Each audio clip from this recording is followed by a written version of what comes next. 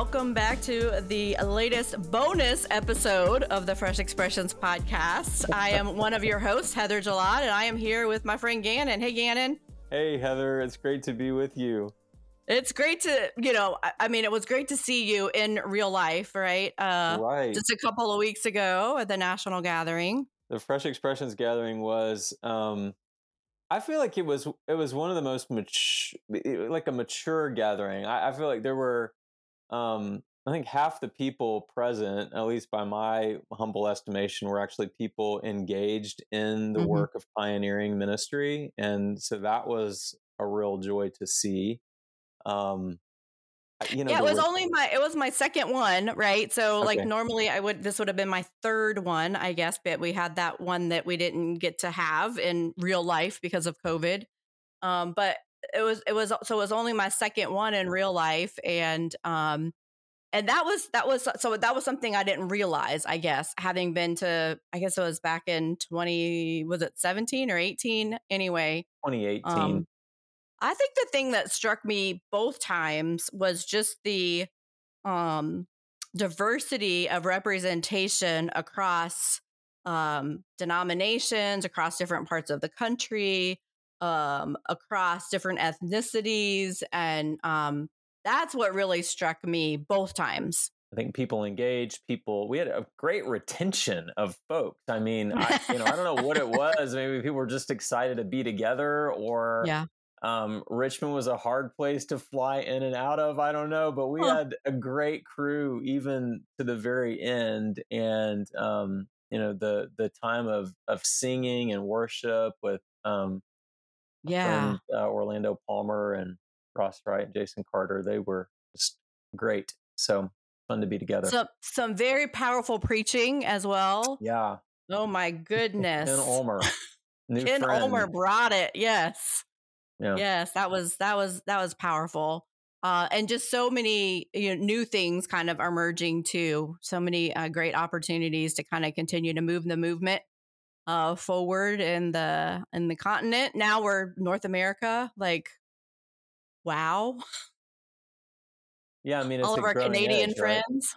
Yeah, I'm sorry. Friends. Yeah, I mean, it's a growing edge, right? Our Canadian friends. I mean, and part of the joy is sort of getting to a place where we're able to provide, care and support for the movement in Canada. Movement in Canada had, a great history, but sort of kind of shut down formally. And around the same time, we were developing relationships with some denominations, Reformed Church in America, and some others that have, equal parts in the U.S. and Canada. So, we're doing what we can to sort of help reboot Canadian team. That's good. So, yeah. Good stuff. And, loved hearing from, of course, Leonard Sweet. Sure. Just like exploding your brain and, Right. and of course, Todd Bolsinger and the very, very important work that he's doing. I'm looking forward to hearing more about really this crisis of formation that he identified for us, that I think is kind of the kind of the focus of a lot of conversations I've been listening into on podcasts and whatnot. But that kind of leads us to the next thing, this whole idea of a crisis of formation. I think there are some important things that you have to say in your book that was released. We kind of had your little you already had a launch party, but you had your Fresh Expressions launch party for your book, Bringing Church Home. Yeah, we'll call it the national. We'll call it the national/North American launch of Bringing Church Home. How the family of God makes us a little more human. Love this subtitle. So that's what we're going to be talking about today. To hear more from you as the author of this book, and really, I think, I'll certainly point to a couple of things that stuck out to me, but it's amazing to me, and I don't know why I'm surprised, but how God takes the many threads of our lives and weaves them into this beautiful tapestry. And that's really kind of what kind of came to mind when you started telling your story, and how you as a young man were discipled, and how you as a young man experienced the hospitality of God's people in different places, and how all of those things kind of were knit together to make you the man that you are today, to make you the husband that you are today, to make you the church planter that you are. Say a little bit about kind of like your younger years, and then the place where it was like, wow, all God did brought all of these. You're kind of like the Moses of the of bringing church home, right? Wow. um, you said say something about my younger years. So I, Yeah. raised in a beautiful, loving Christian home by in a church that loved me to faith. Mm. Um, and then I had the good fortune of stumbling into a home. I did in college. I did a youth weekend at this Hmm. church in the DC area with a friend of mine. Really, I was just trying to figure out how to get on his spring break trip. And he said, "Well, you can come if you help lead this youth retreat." And so I said, "Great." So I got assigned the seventh grade boys. And but I ended up meeting this family that eventually said, "Hey, if you end up moving to Washington D.C. after you graduate from college, you've got a couple of weeks at our house. You can stay at our house." And that Mm. couple of weeks turned into about a year and a half where I was really offered Mm. hospitality by a family, and it happened to be a clergy couple. Uh, Carolyn was a youth minister. Wayne was the associate pastor at this church. They still serve at this church after some time in other churches. They're back now, and just the way that they opened up their home and their life was really really meaningful to me as a young person trying to make a way in life. Mm. And so I sort of um, took that, and there's a lot of intentional, what you would call intentional discipleship, along with the implicits of just living in a home. I Mhm. mean, Wayne actually gave me a book list and said, "Hey, we're going to read some books." And it was really the Wow. first time. I grew up, I'm from the Baptist tradition, and we do a great job kind of you know quote getting people into faith, and we maybe don't always do the best job of developing faith. So We tend to good. be Yeah. kind of an evangelistic tribe. Mhm. So Mhm. it was really meaningful to me to have someone really invest faith development in that period of my life. So yeah. And then over your younger adult years, meeting your wife, Yep. Carrie, and how that kind of just opened up a new possibility, understanding of how marriage can be the place for the family of God really to grow and expand, and your understanding of family, and your home and hospitality, and all of those things. So say a little bit about Yeah, that and I how mean, that kind of all we came were about. challenged in our dating relationship to think of marriage as vocation. So, Hmm. it was, we talk a lot about what your career choice is, but I mean, you're the person with whom your your spouse is the person you Yes. spend your whole career with, right? Right. So that was just a challenge to us to think of it as a vocation, to think about it as a call. And so I thought, well, that's really interesting. And so as we were called into um, ministry as vocation, like serving alongside each other became really important. And so we've done that for 10 years. And not always easy, that's for sure. But and it takes different. You got to have your own things. You do. Right. Exactly. You Well, do not any complete each other. It- yeah. you are separate beings, and you come together in Yeah. Christ and under the triune God. But it's um, it's a beautiful thing to get to sort of live that out with and for others. So. Yeah, I was gonna say any spouses that have had the same workplace or been in business together, they They know you need to have your separate things Yep, too. we do. So, but it's about the entirety of your life, and that's what I appreciate so much about your book and your how you tell your story, because you bring into the conversation that has been kind of a point of um r- that really resonated with you, and also a point of kind of growing up in this understanding, and that is the early church. And you refer often to Alan Kreider's The Patient Ferment of the Yep. early church, and kind of Christian habitus, and what that looked like and how important that was. You I'm trying to remember what page it was on, but basically the connection between those early believers and people that were not was how they lived their lives, Yes. and how they're, to borrow a phrase from, I think, it's Josh McDowell, they lived lives that demanded an explanation. They were different. Mm-hmm. They were not the same. They stood out because of how they ordered their lives. And that was in the worship was more of a private experience versus this big kind of um kind of our top of the funnel these days, right? Is a worship experience versus how things were done in the early church. So say a little bit about kind of habits and the liturgy of everyday life that have been so informative for your own understanding of discipleship, that you really kind of unpack in your book. Yeah, I mean, thanks, Heather. The formation of early Christians, started at home. I mean, we quote Hmm. Acts 2:42 to 47 all the time. They broke bread in their homes, but they also met in the temple daily. They held things in common. There was so much to the home as the place of gathering, Mm. and the home as the root, the foundation of society as a whole.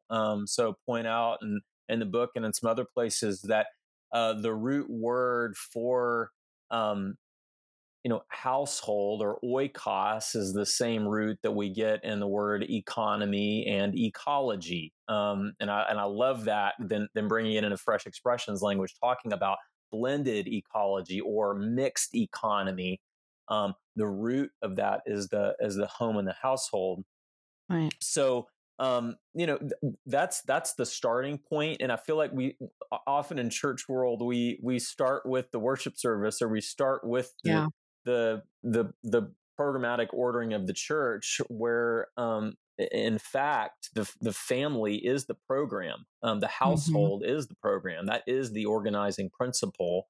The family, when expressed as, who are the lost and the lonely and the neighbors and the cousins and the little kids down the street that need a snack after school. I mean, there Right. you have the orchestration of the bigger family of God, that when reorganized around Jesus Mm. is the most Yeah. powerful witness that we have. So why do we take our best players off the field in witnessing, to the presence of Christ in the neighborhood in that way, that family like Yeah. existence? We roll everybody up and we say, okay, Right. Wednesday night we're going to be at Right. church.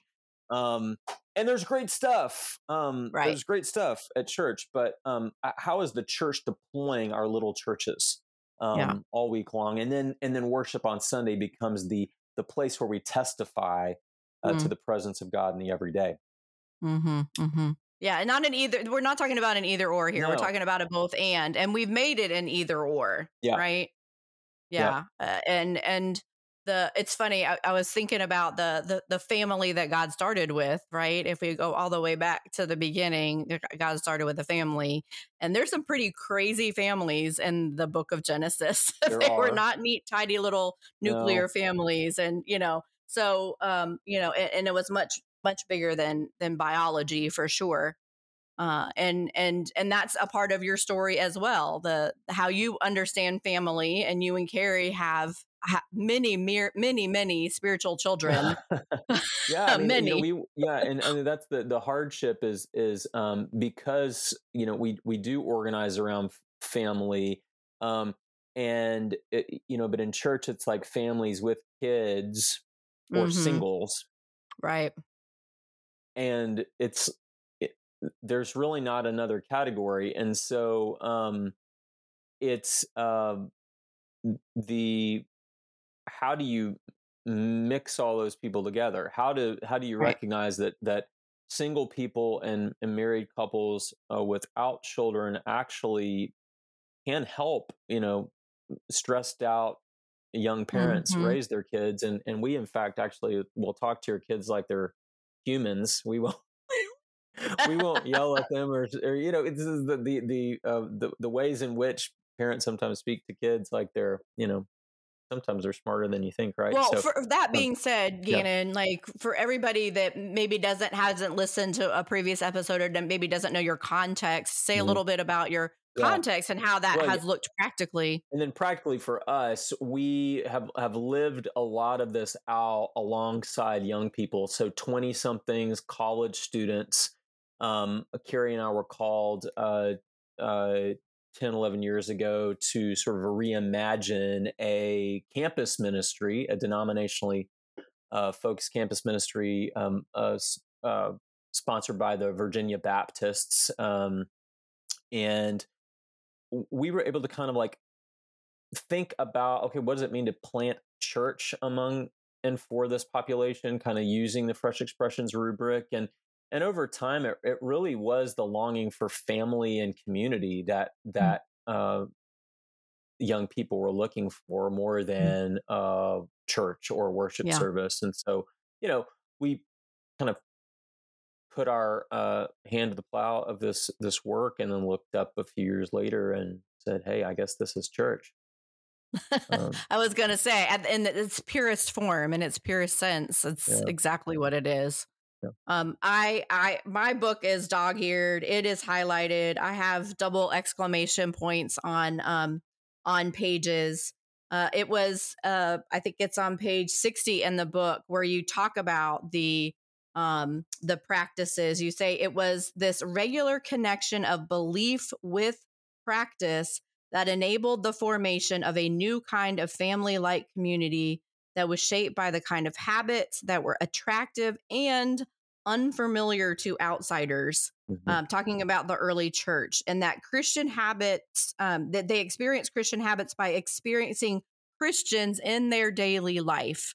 Mhm. So again, going back to that 24/7 reality of what it means to be a follower of Jesus, and that the faith grew because Christians lived compelling lives alongside the lives of non-Christians, and this missional versus extractional, right? Yep. A way of being a follower of Jesus that is was the meaning for the flourishing of the early church. Yeah, that's the thing, and that's why we have to create spaces where people can just experience Christians being together. Yeah. Because when people, and our experience here is when young people come around our community, it- it's the silliest stuff. It's just a young person experience a community that's not cutting one another down is Mm. apparently a big selling point. Uh, uh, like people who love each other, people who are offering to go run errands for one another. Like that's a different way of life that maybe we don't even think about. But for a Mm. lot of people, like, why are you so nice? Mhm. And I even think about a couple who's joined our house church network, and they every week in house church we talk about we share testimonies. What has Jesus done for you, or how has he loved the world through you this week? And there's this couple that was a little upset because they're next door neighbors. Apparently they were working on their car in their garage late, I mean, like late at Mm. night, early into the early morning hours, and they were just frustrated, but they were convicted in house church and said, you know what, maybe 1 a.m. is just the only time this guy can work on his car. Hmm. um and I thought that was really cool. And so we actually were privileged to baptized Sean's wife Tara, and we had a big potluck thing after the baptism, and we had leftover fried chicken, and so we challenged Tara take some leftover fried chicken to the neighbor that That's what they I'm were talking working on, about right there. and they took the chicken, and then they've become really good friends. And Aw. Tara and the wife Kate, um, Mhm.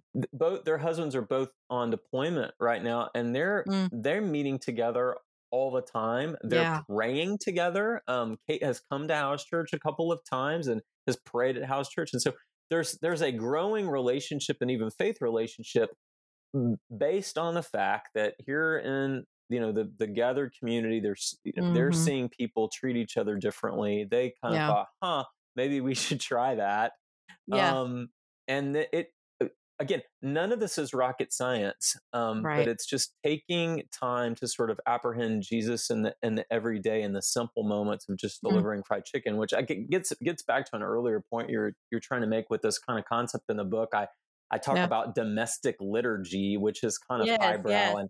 and some Okay, of yes, my so, in my house, the last person that gets up makes the bed too. I was like, okay, "Yes." okay, so you have the same rule. Yeah, I mean, Yeah. it's just kind of like liturgy. Some people think of it as a highbrow word, and you have to be all formal. Right, But liturgy is the work of the people. It's right. it's like making your faith practice real. It's putting a marker on Mhm. the various rhythms of our faith, and we think about that in the worship gathering. But I think about, well, how do we appropriate the same kind of rhythms in our daily life? So, Mm. the rhythm of our home is, I mean, I say, and I get this from Renzo Benetti, a Catholic priest who's mentored us in this work. He talks about um, the say our bedroom being the holiest place in the home. So that's like a little sanctuary. So Mm. making the bed is actually making the holiest place in the home, just Mm. like Mhm. if you were an altar server as a kid in a church. That's the holiest place in the church, and it's the holiest Yeah. place in the home. So Mm. moving out from the bedroom to the bathroom, washing your face, Mhm. going downstairs, making coffee, washing dishes, all of those things, when uh taken, Paul says, take every thought captive to Christ. So Mhm. I just love kind of taking all those little moments captive to Christ, so that I don't have to add 15 Bible studies into my life. I just am like praying through the everyday. I'm um feeling a little Brother Lawrence in there too, right? yeah, yeah, Practicing the I love presence of Brother God. Lawrence. I Yeah. love and Yeah. one that some of our young people have turned us on to, and I recommended. It's called it's not quoted in the book, but Every Moment Holy is this Yes. great little Uh-huh. collection of, I mean, They have prayers a for. website, I think, don't they? Oh, Yeah. it's fantastic. It's like prayers Yeah. for washing windows, and Mhm. prayers for road rage, and it's all sorts of things. Um, but yeah, it's that sort of thing, and I understand that's not everybody's disposition, but Mhm. I do think that if we're going to see habits formed, they have to be formed in the most regular, routine Yeah. ways. Well, there was just so many things that I felt like you said without even saying them as well. And one thing is, just seeing your home as a not a fortress or a place to escape to, but a place where your neighbors can be welcomed into. And I imagine a liturgy for setting the table, right, Yep, and inviting people to eat with you, totally. and or maybe sit at on the chairs around your fire pit in the yard, or whatever the case may be. But seeing your home as that kind of a space rather than a fortress or a place to escape to. And Right. and you didn't so much say that, but you said that, so I really appreciated that. Well, Yeah, thanks. That's yeah, what I meant. And like being okay with mess. I mean, I think a yeah. lot of us may think, well, I can't invite anybody over till the house is clean. Well, the house is never Right. going to be clean. Um, No. just make sure it's picked up. But I mean, Right. we had a so funny. We moved in our house years ago, and we've had a house blessing and party with Mm-hmm. paint cans everywhere and Mm-hmm. boxes still left to be unpacked. And but people are actually put at ease. It makes them feel Absolutely. normal that their life isn't any They're less. probably more likely to invite you over too, Mhm.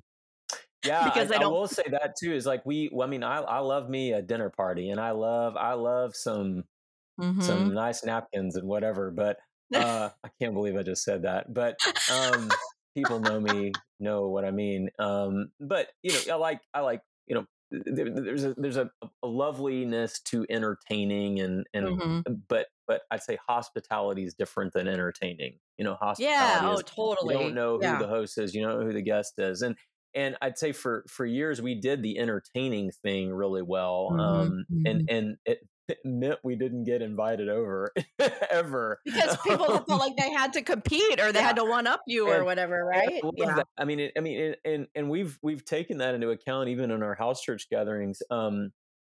Like I said earlier, we learned some of these house church ways of gathering from Italians who love to cook and love to eat, Yeah. and we do not. I love doing dinner church, and we have gatherings Hmm. like that. But in our house church gatherings, we really don't focus on food at all, um, because that just can become really high maintenance, and it can It can. become competitive, unfortunately, with people. And so it's like our we re- coffee is the one Yeah. Yeah. requirement of our house church. House churches that meet in the mornings. Um, and then we have a Friday night house church that does a bring your own dinner. Um, Okay. and they started bring your own dinner just because it's the pandemic and bring Right. your own dinner just became a thing. And so it stuck. But it's so interesting, Heather. I was on a call. We're running a community practice with the American Bible Society right now. Right. And we had Mike Frost on a call. And Mike actually uncovered there's some uh, artifacts I think maybe Pompeii of a takeout restaurant. Um, Huh. in the first century, and you can actually see where the various vats would have been for the various dishes, and there are actually illustrations of chicken and vegetables and those kinds of things at every place where those vats were. And so Mike actually thinks that some of the early church gatherings were people getting takeout and bringing their food, which is probably why Paul gave them such a lecture, the Corinthians, such a lecture on table manners and bringing this food and that. So it could be that some of Yeah. those early church gatherings weren't these big, dinners catered by one family, but they Yeah. were Well, a there's some bringing pretty in. significant McDonald's, Totally. context in your book here Yeah, too between Dave Dave Fitch Fitch's trips to and your McDonald's changed my life. I tell and your you. and your parent, but your parents too. I My mean, mom taking you to too. My yeah. mom took me on dates Uh-huh. to McDonald's, and that's where my mom really talked to me about Jesus. Going back and forth. My, I don't know. My mom had a real love for this one particular grocery store. We grew up in Houston, and so she had to go to Randall's, but we didn't have a Randall's in our hometown. So she went to the Randall's by the house where they lived before I was born, and so we would drive 30 minutes to this grocery store my mom Huh. really liked, and we'd stop for McDonald's. And so I don't know if she meant it or not, but I mean those were early moments of Mm. discipleship and witness. Those little trips to grocery store and McDonald's. You have, I mean, you have some significant, like I would say, some big rocks in here in regards to just the posture of life, right? The hospitality, but you also include in here some like really substantial things. Like I said, some big rocks, like the importance of um asking questions or opening up, creating space for people to ask questions. You talk Hmm. about discovery Bible study Yeah. and kind of, that kind of method being an important part of the community growing together in discipleship and apprenticeship. You talk about apprenticeship in the book too. You say, while the days of the 3 year, this is on page 61, while the days of the 3 year catechumate are long gone, today we need a new and conscious appraisal for the formation of Christian habits. So that's kind of how you wrapped up that chapter. What else does that look like beyond what we've already kind of talked about that maybe I've left out? Oh gosh, I mean it's sort of like it's kind of a mic drop moment. I mean we do need a conscious appraisal, and I think Mhm. again, recognizing the power uh, of home and family. Yeah. The Catholic Church considers the family the domestic church, and they consider parents as the primary educators in the faith of their children. but again, that doesn't go far enough. It's got to go beyond just your children, to Hmm. whoever your life might touch. And so I think if families are going to become the primary Christian educators, and that means the way of being Christian educators, for those of us who are quote professional Yeah. Christians, clergy, that sort of thing, we have to, you know, take our mentality has to be the training and the equipping of the parents. And Right. so, say, Right. how do you rethink children's and family ministry, which we're doing a Yes. little bit of in Fresh Expressions through our Resilient Church Academies. Um, And we but were it's a talking real, about that recently. We were yeah. talking about that recently too, just about how almost having a parent ministry, Hmm. uh rather than maybe but because that's often you have your student ministry, you have your children's ministry, you have your adult ministry, Right. but like what about teaching What about parents? us? What Yeah. about the Yeah. parents? Yeah. So, but that's something we got to think about. And so, it's interesting because I'm transitioning to a Fresh Expressions. We love the pioneering stuff and we love the inherited church. And so I've done pioneering for almost 11 years, and now I'm Mhm. transitioning to kind of into or back into an inherited church. And so that's how you take the beauty and the creativity of the pioneering, but also the stability of the inheritance. So we're gonna get to experiment a little bit within the new church where I'm set to serve. What does this look like? For Mhm. the say stressed out parents of preschoolers. Um, how do you really train and equip uh, Mhm.